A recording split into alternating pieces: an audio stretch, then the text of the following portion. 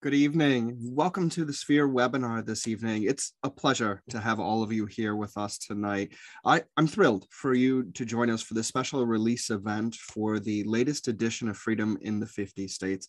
It's a fantastic new report, and I'm excited to have the opportunity to bring the authors together tonight to join us in conversation about that report exclusively for you, the educators here of the Sphere Education Initiative. Before we begin, a couple of quick announcements. As a reminder, as always, we'll be sending out professional development certificates for this session.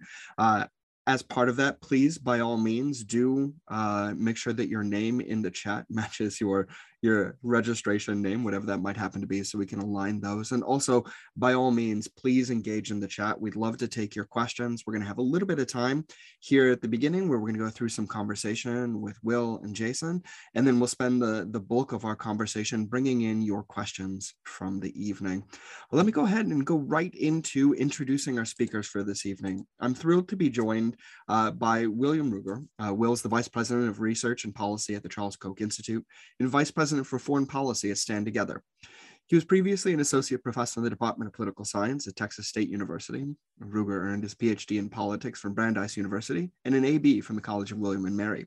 His scholarship has appeared in a number of academic journals, including International Studies Quarterly, Civil Wars, and Armed Forces and Society.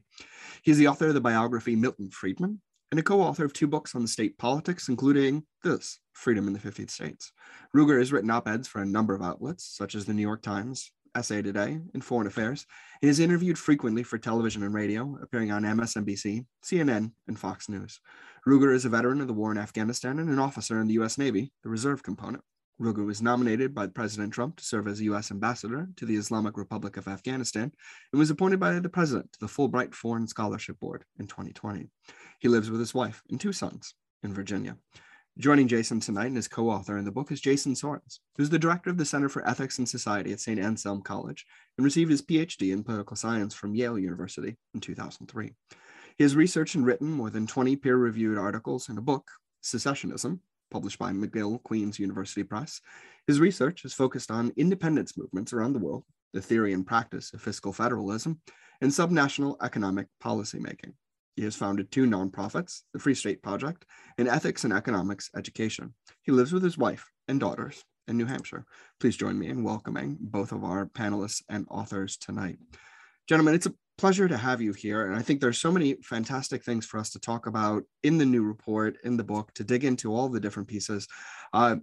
Something that some of our educators may not be familiar with. This is the latest iteration in a series of Freedom in the 50 States reports. I think to begin, I'd love to go back and talk a little bit about, why do a report on Freedom in the 50 States in the first place? And to what extent is this report similar or different to some other reports of a similar character that the teachers may be familiar with? Will, do you want to start us off with that one? Yeah, thanks, Alan, and thanks everyone for joining us. Like I said in the chat, this is a scarce resource, your time, and we appreciate you spending it with us. So I think the first thing we would say is we're political scientists, right? Jason and I are, have studied political science. We're interested fundamentally in some of these questions about, how to measure freedom. It's an important normative concept. We care about freedom, the 2 of us, just like I think all Americans to one extent or another. And so we wanted to see, could we measure this? Could we look at the state of freedom across the 50 states and to see which states were more or less free, particularly because one of the great things about our federal system is that people can vote with their feet, and different policy regimes that match their preferences you can leave and go to, and that's always been something that's part of the American experiment. Now, the thing that's different about this report relative to other freedom indices is that this is the first, and I still think only, report that doesn't just look at economics but also looks at personal freedom. And that's because we view freedom as a whole. You can't simply be a Singapore and be free saying, well, we're economically free. We have all these restrictions on personal freedom. Nor could you be a free state if you have some semblance of political or personal freedoms, but you don't have a free market. And so we think it's important to look across all of the different types of freedom that add up to what it means to be a free person in a free society. And that's what we wanted to do, is to kind of measure what that looks like. And again, no state is perfect. There's no state that fully respects the individual liberty that we cherish, and that's unfortunate. But there are states that are more, I think, consistent with the free, kind of the vision of the Declaration of Independence and its ideal than others. And we'll talk more about how we measure that and which states are doing better or worse on those standards. Absolutely. Jason, what would you add to that?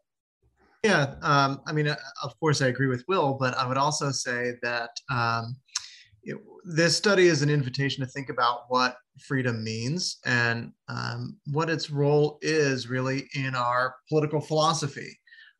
So we are looking solely at the extent to which government respects the negative freedoms of citizens. By negative freedoms, I mean freedom from interference, essentially your ability to enjoy those rights to life, liberty, the pursuit of happiness from the Declaration of Independence, right? Without undue or significant infringements. And so that would be distinct from a concept of positive freedom, for instance, that would talk about your freedom to have certain things provided to you, right? And so we might think of positive freedom as valuable, having more options and choices.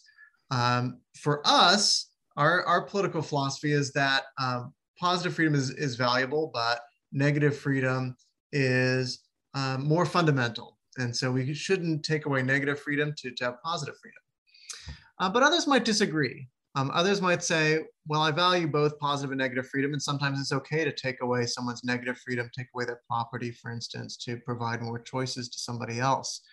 But even so, I think everyone would agree that negative freedom is valuable. And so this report helps you understand where you can get more of that, which state governments are respecting negative freedom more. And that is at least part of what we think of as a good society. Yeah, and I'd just add one more thing, is that this is in the long line of political science research that tries to measure a normative concept empirically and scientifically, right? So you can love or hate freedom, and what we're trying to do is to measure it in a objective fashion. It's and so this follows in the line of people who study democratization. So what is a democracy and how many are there? What does it look like around the world? To study equality, to study a variety of different other things that matter to human beings. And this is just in that vein. And so we're proud to be in that as scientists, but also people who think that freedom has intrinsic value here.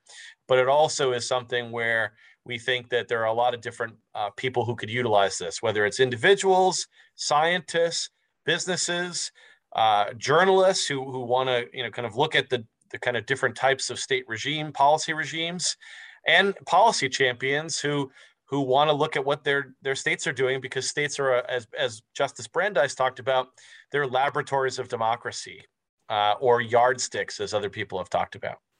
So I think this is great. I want to get into some of the nitty gritty of the report itself. But before we do, I think it's important to really elucidate on some of what you just said. You talked about, Will, at the very beginning, that you measure a wide variety of different kinds of freedom. And so I think what I'd love to hear a little bit more is, well, what are you guys actually measuring, right? So what are some of the major categories of which you're considering when you're taking a look at the different states? And then with that, what do you choose to include and what do you not include, right? So what are some of the kinds of things that don't make the cut for a report like this? It's comprehensive for those of you who've had a chance to take a look at it, but even still, of course, plenty of things that you can't take a look at or don't quite fit in. So what falls in and why not? Yeah, we have three major categories. The first is fiscal policy, which is taxes, government spending, debt, things like that. We have regulatory policy, which consists of economic regulations. So these are restrictions on businesses, being able to open a business or practice a trade or profession, restrictions on property owners. Those are in regulatory policy. And then we have personal freedoms, and those are restrictions on your personal life, your lifestyles, sort of the choices you make about how you live your life, your bodily integrity, things like that. And so we include over 150 different state policies, and we go all the way back to the year 2000. And then we weight these to create the index according to research that's already been done on the impact of each of these policies. So we can actually get an estimate. In some cases, it's a rougher estimate than others, but we try to get the best estimate we can of the actual impact on people's lives of these policies. And that's the way we aggregate all of that to create an index of freedom. Now, there are certain policies that we don't include in the sort of main index, but then we offer alternative indices of freedom depending on your viewpoint about what counts as a freedom. So maybe the most significant of these is abortion. On one view, the rights here are in the potential mother. It's her body. She can do with the fetus whatever she wants. And it would be a restriction on freedom to take away that freedom. And then on another view, the fetus is a person with rights, and freedom involves protecting that life. And so those restrictions are necessary actually to protect freedom. And so we offer both a pro-life version of the Freedom Index that codes as positive for freedom, restrictions on abortion.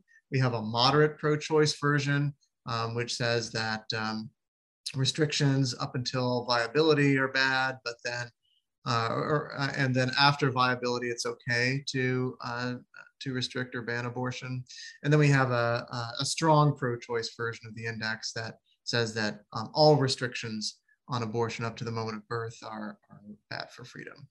So you can check those out, and really, depending on what your view of abortion is, that each one of those three versions of the index should be sort of your personal freedom index. We also consider our right to work laws, which are laws that allow private employees not to pay agency fees to a union, and they restrict employers from making that a requirement for employment.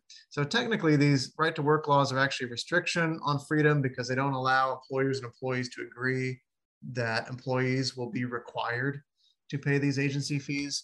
But in context, there's a good argument that that right to work laws are really a kind of form of protection against the federal government requiring that employees and employers collectively bargain.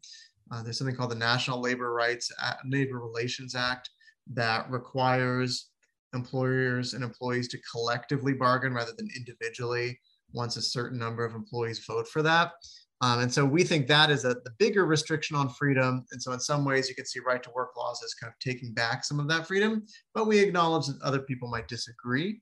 And so we've also provided versions of the index that exclude those right to work laws. Well, something that I think would be interesting to hear from you is to talk a little bit about where did the data come from? So is this something that you guys are collecting? Or are you pulling from other people? Share a little bit with the teachers about where you're getting your information and how it is that you're working through it.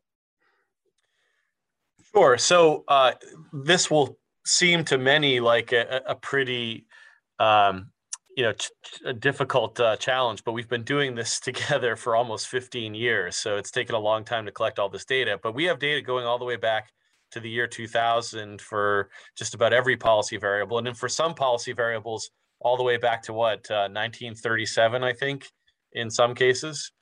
But we collected this data in a variety of ways. So sometimes we're coding directly from statutes, right? Directly from the laws. And as you might guess, that's the most demanding thing for us to have to do, particularly because we're trying to assign, numbers to words, right? And that could be a real challenge, particularly when it's not a yes or no thing, right? Like, do you allow raw milk sales or not? That's pretty easy. But when you try to decide some of the other variables, it's much more challenging. But sometimes we're actually going to intermediate sources. So for example, the American Lung Association has some great charts that talk about different types of restrictions on tobacco freedoms.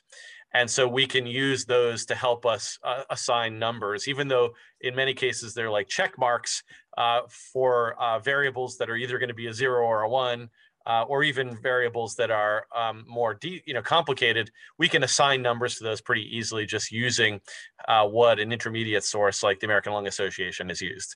So it's quite there's a whole range of them. And again, we're looking at hundreds of variables here, right? So when we talk about freedom, there are those three big categories, right? Fiscal, regulatory, and personal.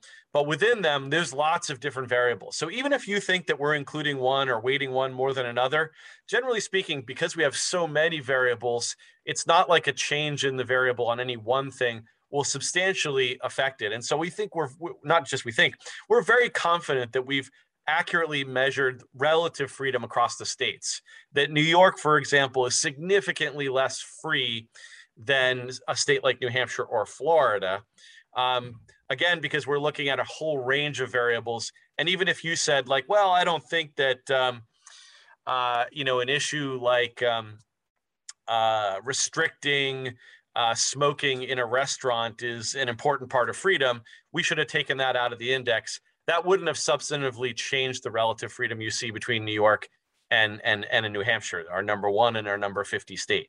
Now, in one of the things that I think is highly valuable is having a look at how we've actually weighted these. And Jason, I think, is probably best suited to talk about some of that because we've done this in a complicated fashion that I think is very satisfactory.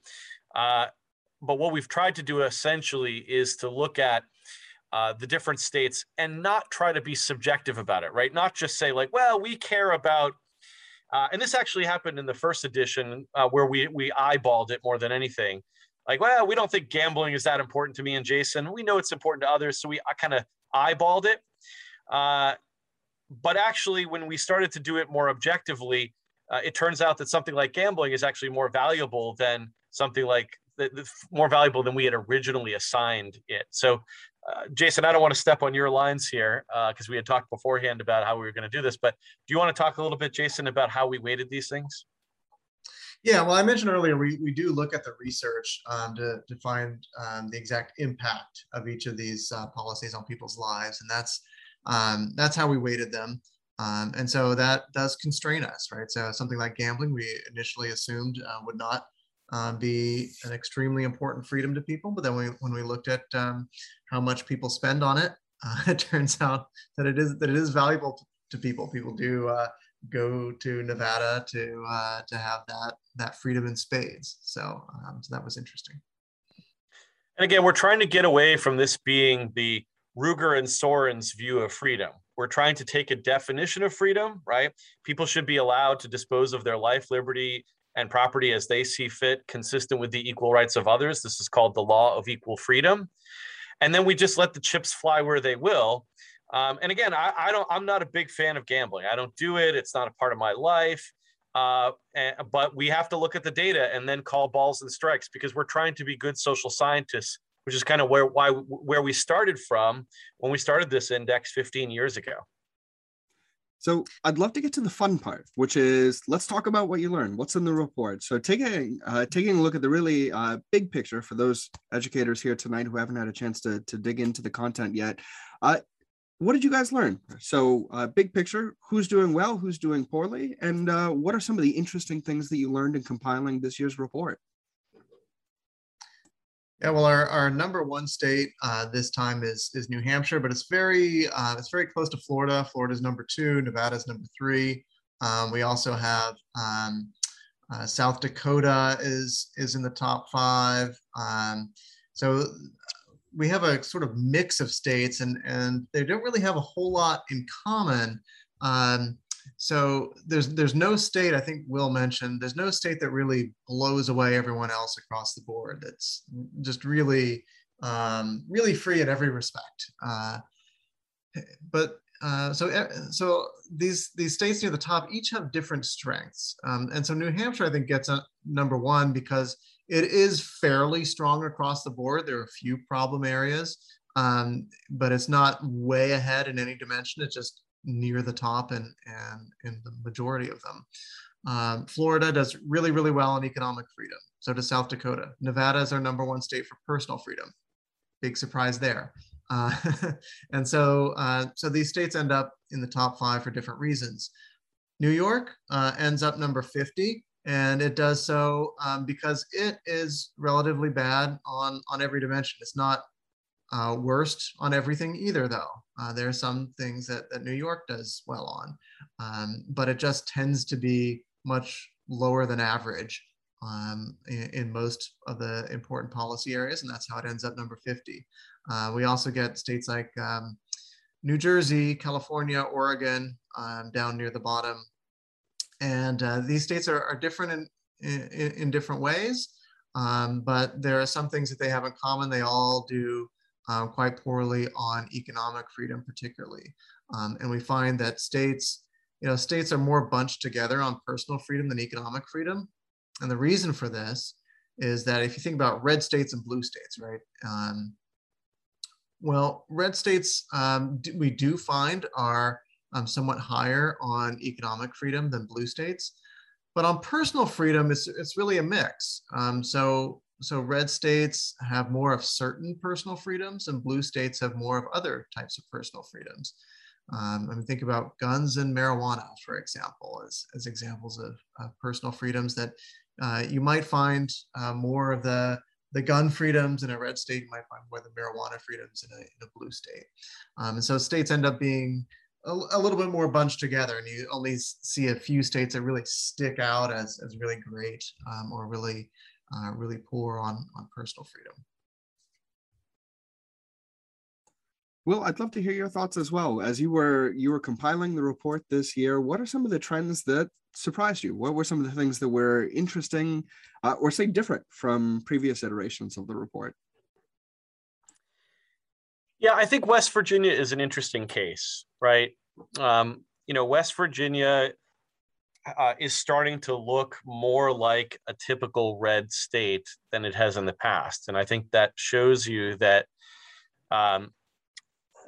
that one, policy ideology matters, but two, some of the kind of identity that states have impacts kind of where they go. And now West Virginia is a place, for example, and this isn't part of the index because it was after our data cutoff, but they're becoming a leader in K through 12 education reform, and that should improve their scores in the next index, which should be out in 2023. So hopefully you'll be back here with us then. But I think that what Jason talked about, which is that personal freedom has seen more clumping over time, right? Less divergence than on fiscal and regulatory policy. And it's also more clear there, right? Like, so a state like New York and California, Hawaii, these are states that it's much more clear how different they are than states like Florida, South Dakota, and others that score well on fiscal policy.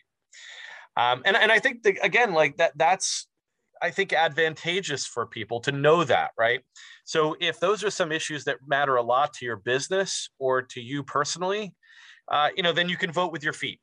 And Americans do that. And that's one of the other things we can talk about later is the relationship between freedom as we measure it and the migration patterns of Americans over time. But I think that this is why these studies are useful, right? If you're looking for a state, and again, people move for lots of reasons. It's not just freedom, it's a whole bundle of things that they matter, that they care about. But if you're looking, as you approach retirement to try to reduce, the kind of tax bite that you face, then you're looking at certain states that might be the states that would be more valuable to you. And this is a real challenge for states like Illinois, New York, and others, especially as they face some of the kind of crunch that they will in the future related to things like their pension liabilities. That's something that's going to really impact them. And again, one of the virtues of our federal system is that states can try to experiment with giving citizens what they want. So if you want more spending on, say, parks, and more spending on hospitals, and more spending on social welfare programs, you can find those, and you can use our data to approximate that. Yeah, the other thing that really stuck out to me is how freedom has changed over time, and the role the federal government has played in that. So we find that on average, states became less free over the first decade of the 21st century, and then over the last decade, they've gotten substantially more free on average. And in fact, that increase in freedom over the last 10 years has been significantly bigger than the decrease over the previous 10 years. But we also see a role of the federal government here, and sometimes the federal government intervenes to promote freedom at the state level and sometimes to reduce it. And we've been doing this study for 12 years. We now have data for 20 years. So we can see some interesting patterns there. We find that when the federal courts get involved, they tend to increase freedom, even against the will of the states, right? So one example would be the Obergefell decision that legalized same-sex marriage nationwide, and that overturned a lot of state laws, some of which even went so far as to ban gay couples from having any kind of contracts that would replicate any of the benefits of marriage. So pretty radical restrictions on freedom that were wiped away at one stroke. And so a lot of states that had done fairly poorly on personal freedom saw a big jump in 2015 as a result of that change. On the other hand, when Congress gets involved, it tends to reduce freedom. So when Congress passes legislation in areas that previously states handled, usually Congress chooses a policy that is less pro-freedom than what states wanted to do. And the big example here is health insurance regulation. So most states wanted less health insurance regulation than what Congress legislated in 2010. But there are other examples as well, like GMO labeling laws that Congress adopted, a regime that preempted some mandatory labeling that was more extensive. But most states have not created any mandatory labeling laws. So Congress, for most states, was somewhat reducing freedom there. Yeah. So big trend there that courts tend to be pro-freedom, Congress not so much. So one thing I'd add in terms of surprises, it doesn't surprise me because I lived in Texas and I love Texas in many ways, but someone in the chat mentioned Texas. I mean, Texas is a state that might surprise some that it's actually not as free as is oftentimes claimed by the rhetoric of its politicians. And its citizens, right? I live there all the time, and people would always talk about, Texas and freedom loving, but Texas doesn't do that great in our study. It comes in at 21st. And that's largely driven by the fact that Texas has two big problems. One, its personal freedom is really quite poor relative to other states. A big part of that has to do with their criminal justice and policing, but it's a lot of other things as well. And even on gun rights, they really didn't improve until recently relative to states like Vermont. And I used to joke with my buddies in Texas about how at one point Vermont had a better gun regime when it came to the view that people have an individual right to bear arms than Texas did. Now that's changed, but that used to be the case. But Texas doesn't do very well on personal freedom.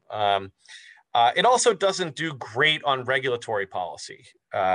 It does its best on fiscal policy, especially at the state level. At the local level, there's some challenges in Texas, but at the state level, it does well on things like taxation and otherwise.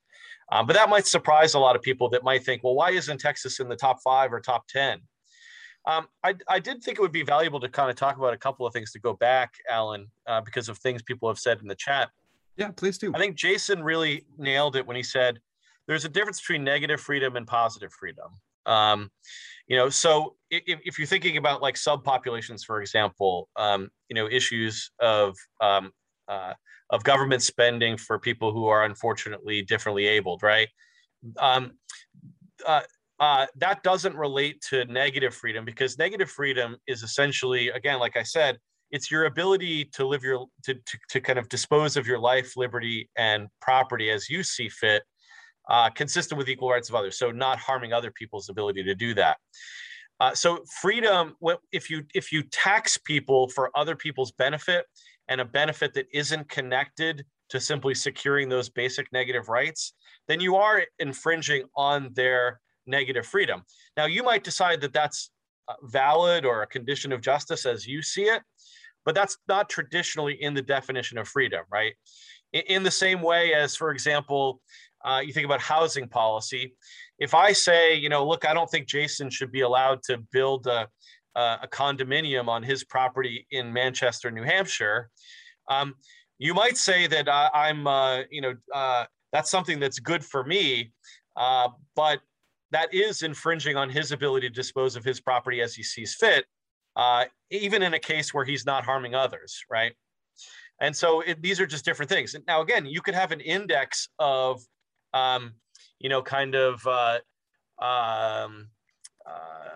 opportunities for a subpopulation, right? Or equality, or things like that. But that is different from an index of freedom. And I think it's important to call things by their proper name, right? Access is one standard that we might judge a society on, and freedom is another standard, but they are different things. And it's important as social scientists to disaggregate those things, even if we might care about both. And so I think, for example, like,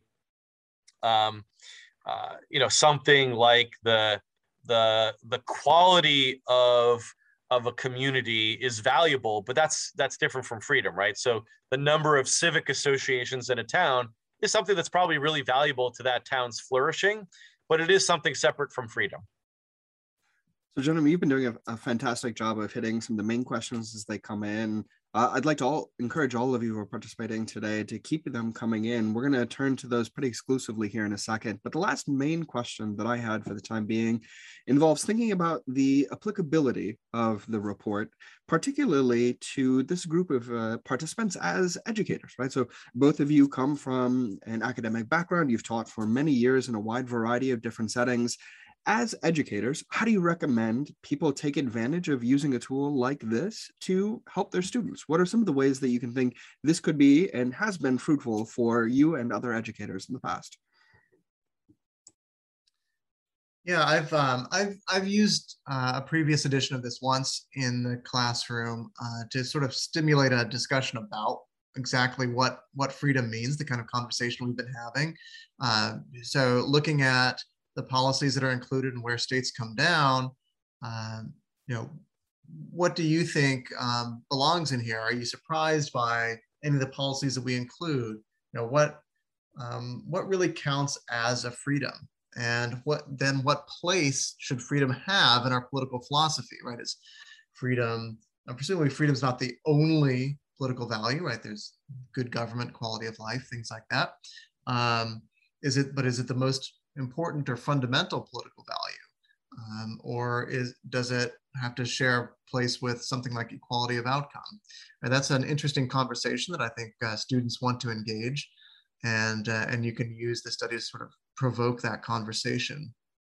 I think one of the people in chat mentioned an interesting exercise, David Olson, I see, a statistical exercise where you could look at how freedom correlates with other factors, and that could be an interesting sort of social studies exercise to see whether freedom is valuable to people. Will mentioned that we find that Americans are moving from less free to freer states, and we found this in every edition of the index. No matter what time period we look at, no matter what variables we control for, we find that relationship. We also find a relationship between economic freedom and economic growth. So those are interesting things that we find, but there are all sorts of other things you can look at. So how does freedom relate to, corruption would be an interesting one. There are data out there on state level corruption.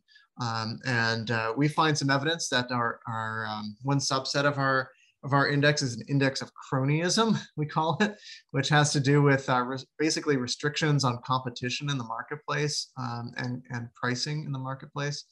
And we find that index does correlate with corruption. So states that are more cronyist are more corrupt, and also have more lobbyists per legislator. So some interesting relationships there. Doesn't tell us about causation. But those sorts of correlations can invite a conversation then about, well, what causes what? Does this surprise you? Why would this correlation exist? Absolutely. Will, any other tips that you would offer? Yeah, I mean, for one thing, if you're teaching statistics, you can use our index, because we provide so much data and there's so many variables, and so even basic statistical concepts you could teach using this. But I think that probably the number one thing is, like Jason said, it's to kind of provoke a conversation about what freedom means. And again, we oftentimes talk in a highly kind of generalized sense, the July 4th view of freedom, but it really is instantiated in particular policies, right? So should individuals be allowed to drink and to consume and purchase raw milk, or should the government restrict that? And even if they're doing it for a good reason, right? Should they be able to? Are you less free? Now, again, raw milk is not something that I consume. It's not something that really impacts my freedom that much. But look, there's a whole range of policies like that. Sports betting is an area, for example, that has become more free recently. It's one of the things that's really been a big deal lately in the gaming area. And for a lot of people, that was a part of their life, right? I mean, that's one of the reasons why organized crime was in that business, is because people wanted it. And now it's been freed up. And so for some people, that's really impacted their life. You don't have to get into a situation anymore where it could be dangerous to your physical health or your ability to stay out of jail to engage in sports betting on your local college football team, for example. So it really does, freedom does hit you in lots of areas. And again, I invite people to look at the whole range of 100 plus variables we look at, because it's exciting when we're doing the coding, because we have to figure out what policies relate to freedom and how to weigh them. But it's interesting to find out what's happening in these places and to see some of the trends. And the new policy areas, like vaping became an issue, sports betting. These are things that weren't on our radar when we started, because they weren't policy issues where there was differences across the states, really.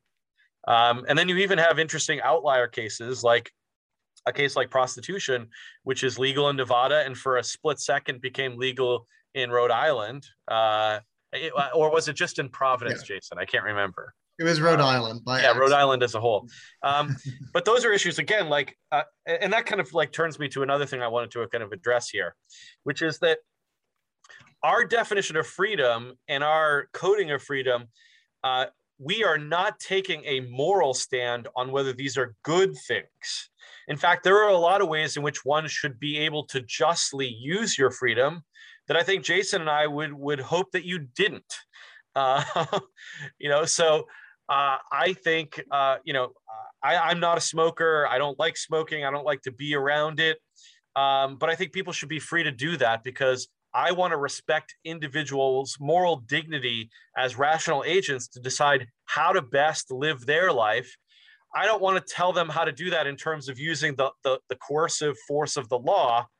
I would like to leave that up to moral suasion. I'd like to tell you why, if you're a smoker, that might not be consistent with your flourishing as a human being, particularly if you're doing it over the long run. I've been trying to convince my mother for decades not to smoke, but I don't want the government to get involved in that. I would like to do it on a one-on-one basis. And the same thing for lots of things. I think it's disrespectful of women particularly women, because women are oftentimes, but not always the time, those engaging in prostitution.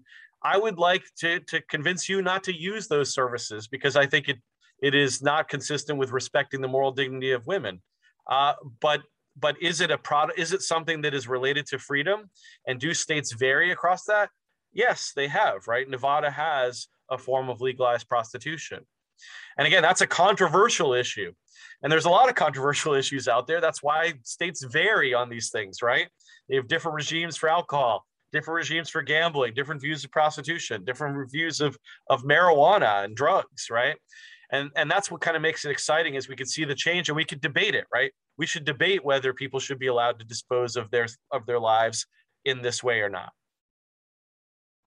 Yeah, So, another interesting feature of the study, just real quick, is that we do have the state profiles at the end of the print edition, and you can look up your own state, and it has a description of how the state has changed and how the state is different from other states, and that's also potentially pretty interesting for use in the classroom. I love that last point, Jason. I think the that point and what Jason mentioned earlier about people often being surprised, right? So Texans being surprised about the relative state of their freedom in Texas is a fantastic point that is sort of universal. That is, as students grow up, they're part of a community that has a sense of what it means to be normal, and normal is derived from where they are and what they've seen. But seeing that compared to other places is really interesting as a way of sparking conversations, right? So, whether that's the Texan believing one thing or another about their state relative to these pieces, it can be a fantastic conversation, regardless of the subject area. So you guys have, like I said, been great about tackling the questions as they come in. I want to hit a few of them that either I think are worth expanding on that you already touched, or a couple we didn't quite get to. Early on, Dave Olson asked a question that I wanted to quick throw by you guys. When you're thinking about voting rights and voting restrictions, how does that fit into the free, unfree categorization? Yeah, so voting laws relate to a civil right, right? It relates to how you are able to or not able to participate in the political process. We're trying to measure something different. It doesn't mean that we think that those things are not important to people. They clearly are. But that is a separate social science category than, say, economic freedom or personal freedom as we look at it. And so our study doesn't really take into account a lot of those things that we admit are important. They're just not here. The other thing that we don't look at, for example, is we don't look at the efficiency of freedom protection versus private violations of rights of freedom, right? So we're looking at how public policies affect freedom, but we all know that freedom is like I said, is the ability to dispose of your life, liberty, and property as you see fit, consistent with the equal rights of others. And that means if someone's going around your neighborhood stealing your property or punching you in the nose or engaging in private on private violence like murder and arson, right? Those are things that it's very difficult for us to code in this type of study. And so we try as best when it comes to like the crime adjusted incarceration rates, but we're not fully looking at the ways in which states are efficient at producing freedom from private aggression, right? We're looking at public policies.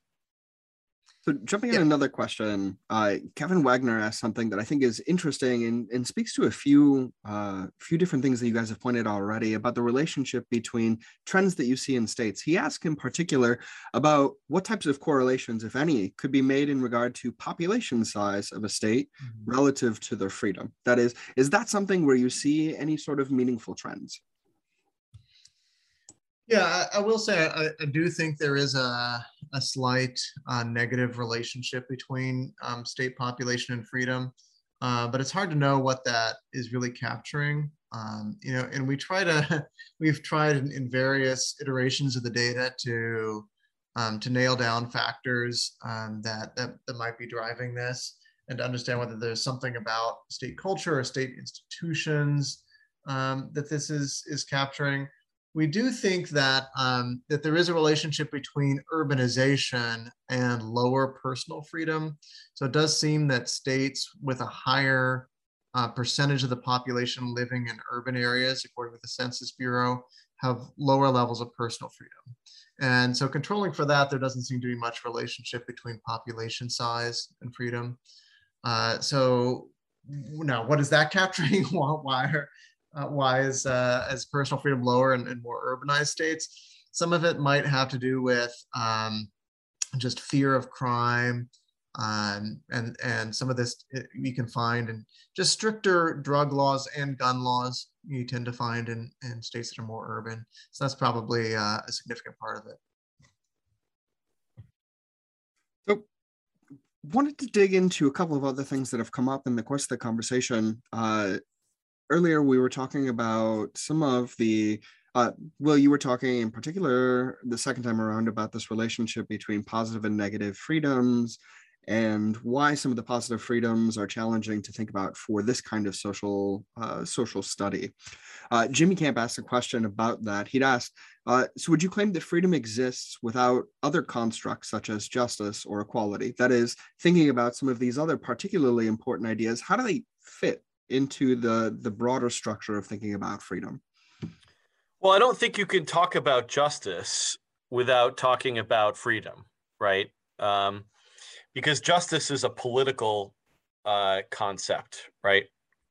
Now, you could talk about ethics or morality without talking about freedom, but I don't think justice. Like, to me, an unjust society is one in which you wouldn't allow, consenting adults to engage in consensual, behaviors, whether consensual acts of capitalism or consensual acts of, you name your kind of personal freedom, whether it's, guns, tobacco, raw milk, living without being surveilled, and so on and so forth. So I think that these other concepts, again, are potentially valuable. But like Jason said at the opening, I don't think anybody who believes in those other values would say that negative freedom is unimportant to their concept of what it would mean to live in a flourishing society.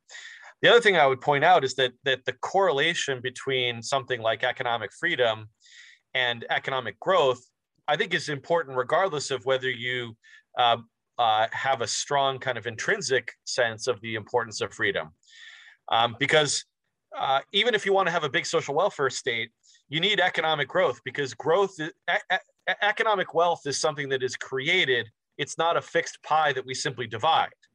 And so, again, even if you believe in having a safety net or a large social welfare state, you're going to be able to afford more of these things if you have a growing economy.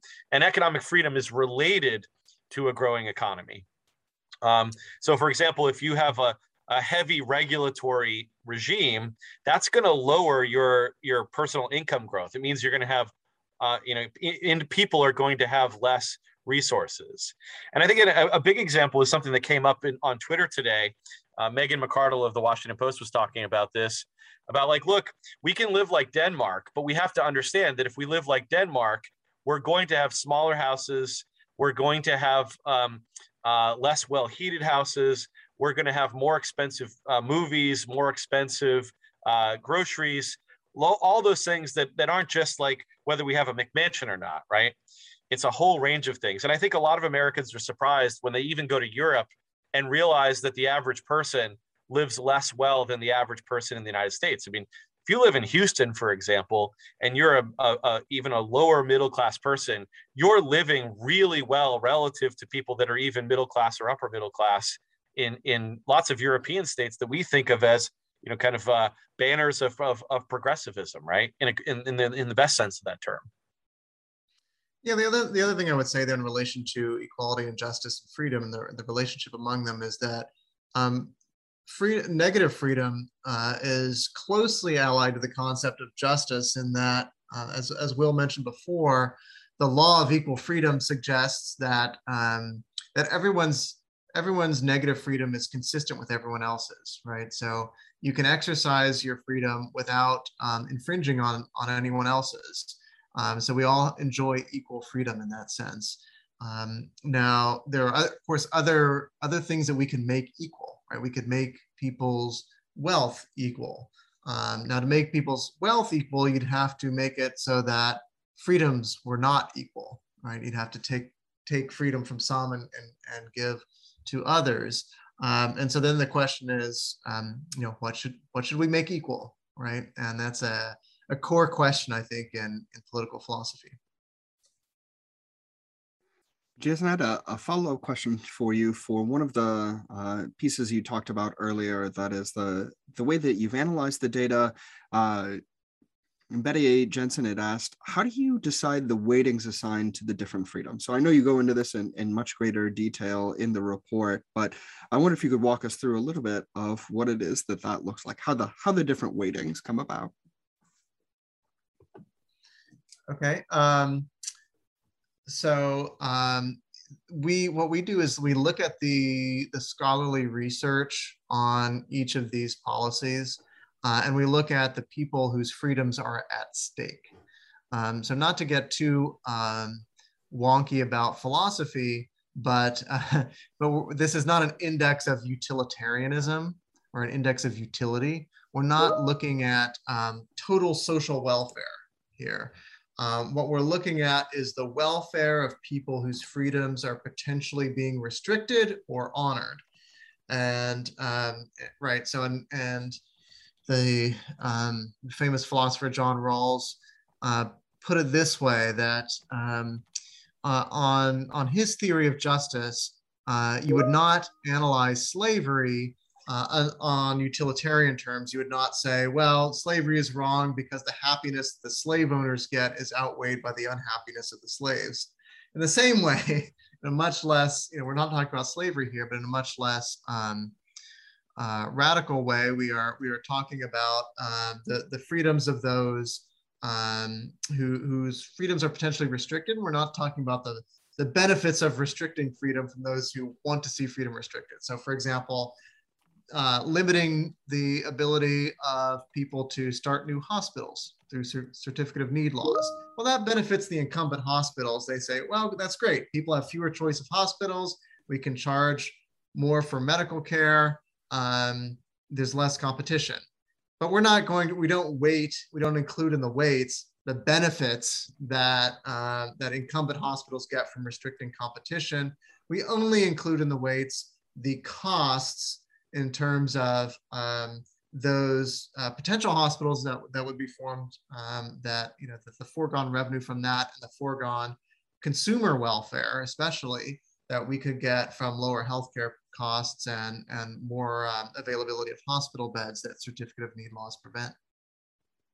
Yeah, and that gets into like in some ways the positive and negative freedom, right? So if we restrict people's negative freedom to gamble as they see fit on sports, we shouldn't have to take into account the loss of legalized sports, of the loss due to legalized sports betting to the mafia, because they've lost business, right? Because that's not their rents that they can extract are essentially not valid to a calculus of freedom. It might be valid to some kind of utilitarian calculus about kind of overall utility. But again, not to get down a rabbit hole, but the problem with a lot of utilitarian calculations, of course, is, as Jason said, is you have to weigh everybody's utility. And then the question is how do you weight the people who could get a ton of utility from other people's disutility, right? And that's a real challenge of utilitarianism, right? So someone who just got a ton of glee from other people not being allowed to sports bet, why should you weigh that into the calculus? As if that should matter to us, right, as human beings. Gentlemen, we've covered a ton of different topics. I want to do two quick things. First of all, I want to encourage all of our participants, take a look at the report. So you can download it. It's widely available on the website, freedomin50states.org. Fantastic resource with a wonderful map that you can interact with and take a look, break down by states and adjust on a whole variety of margins. Please do take a look at it there, share it widely. But the second thing that I want to do, I'd love to hear both Will and Jason, what's one quick takeaway? What is one thing that you would share, whether in sort of the 15 plus years you've been looking at doing this report, that you've learned about it, or something particular from this most recent iteration where you would say, if I had to leave you with one thing, here's the observation? Jason, you want to go first? Yeah. I mean, I would say if I had to leave you with one thing, it's that freedom is what we make of it, and we're sort of inviting you to think about what counts as freedom for you and what place that has in a fuller account of justice and the good society. And so one of the things you can do is take our data, requires a little bit of Excel knowledge, but you can take our data and you can play around with it. You can drop categories, you can drop policies. If you disagree with us, that shouldn't be in the index, or you can just change the weights based on how important you think these variables are, even just to you personally. So it could be sort of your personalized freedom index. So that is part of freedom, is thinking about freedom and defining it for ourselves.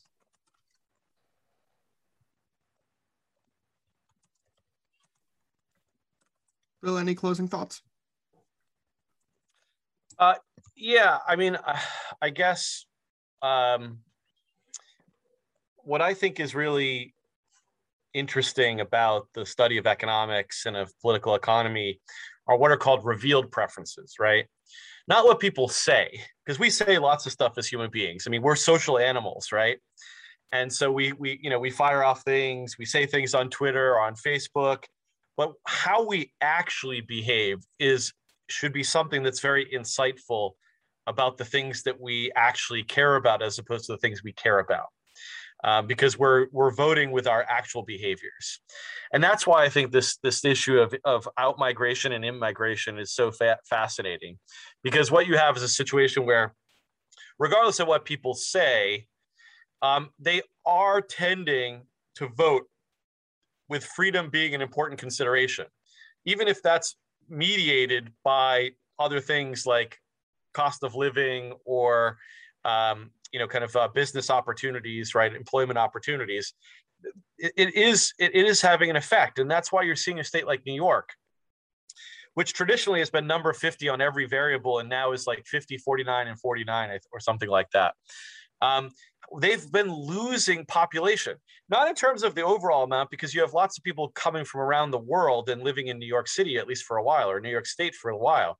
But of the people who were there, the population that was there in, say, 2000 or 2010, you're seeing states like New York lose population, which is remarkable given the fact that New York has one of the world's most important cities, if not the world city in New York City, that should attract people. There's so much to do there. There's so much energy.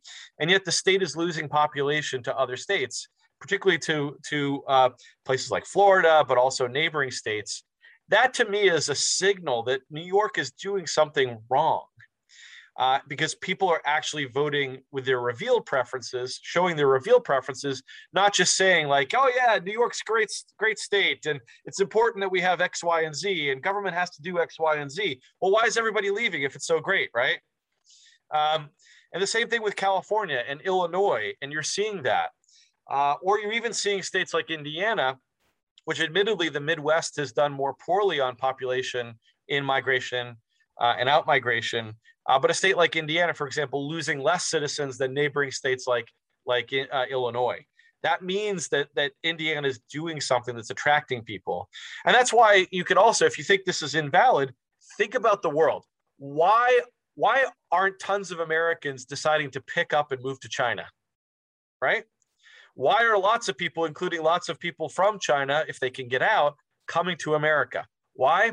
Because I think they value that package of freedoms that we have. Now, you could say, well, they're moving for the smoking regulations or the quality of life in California. A lot of places have great quality of life, but they're moving here, and that's a big part of that is because of our freedom as a country. That's also true at the state level, and I don't think we should ignore that. It's not as big a difference, right? The difference between New Hampshire and New York is not the same as the difference between New York City and Burma, right? But the fact is that there are differences. And again, as someone said, like New York City is expensive. Well, New York City is expensive for a lot of reasons. And one of those is actually because of the regulations. I mean, I'm going to throw a softball to Jason here because he's a housing specialist. But a big part of that is because housing is so expensive. And it's not just because lots of people want to live in New York City. It's also because of the policy regime they have there. So take it away. I put it on a T there for you, Jason, as a housing expert. Yeah, I don't know. We might be out of time, but in short, there is a lot of evidence that zoning regulations are causing housing shortages and house prices and rents to go up around the country. But especially in places like California, New York, the Boston area. So it's a big deal. Will, Jason, thank you both so much for joining us tonight. It's been a fantastic conversation. Thrilled to have you here talking about the new report. Again, I want to encourage all of you who are here tonight, read the report, dig into it, learn a little bit about what it says about your state and how you compare to others, and share the word. Pass it along to others in your community. We're going to do what we can to try and get copies of the report out to everyone. We'll at least make sure to send you all the link to get a chance to look at it. Thank you all so much for joining us tonight. It's been a fantastic conversation, and we're pleased, as always, to have you. Keep in touch. We'll be launching our spring slate of programming for Sphere over the course of the next few weeks. Very exciting kind of opportunities coming up, and we'll be in touch soon about all of those. Will, Jason, again, thank you both so much. Thank you. Thank you. And thanks to everyone who came.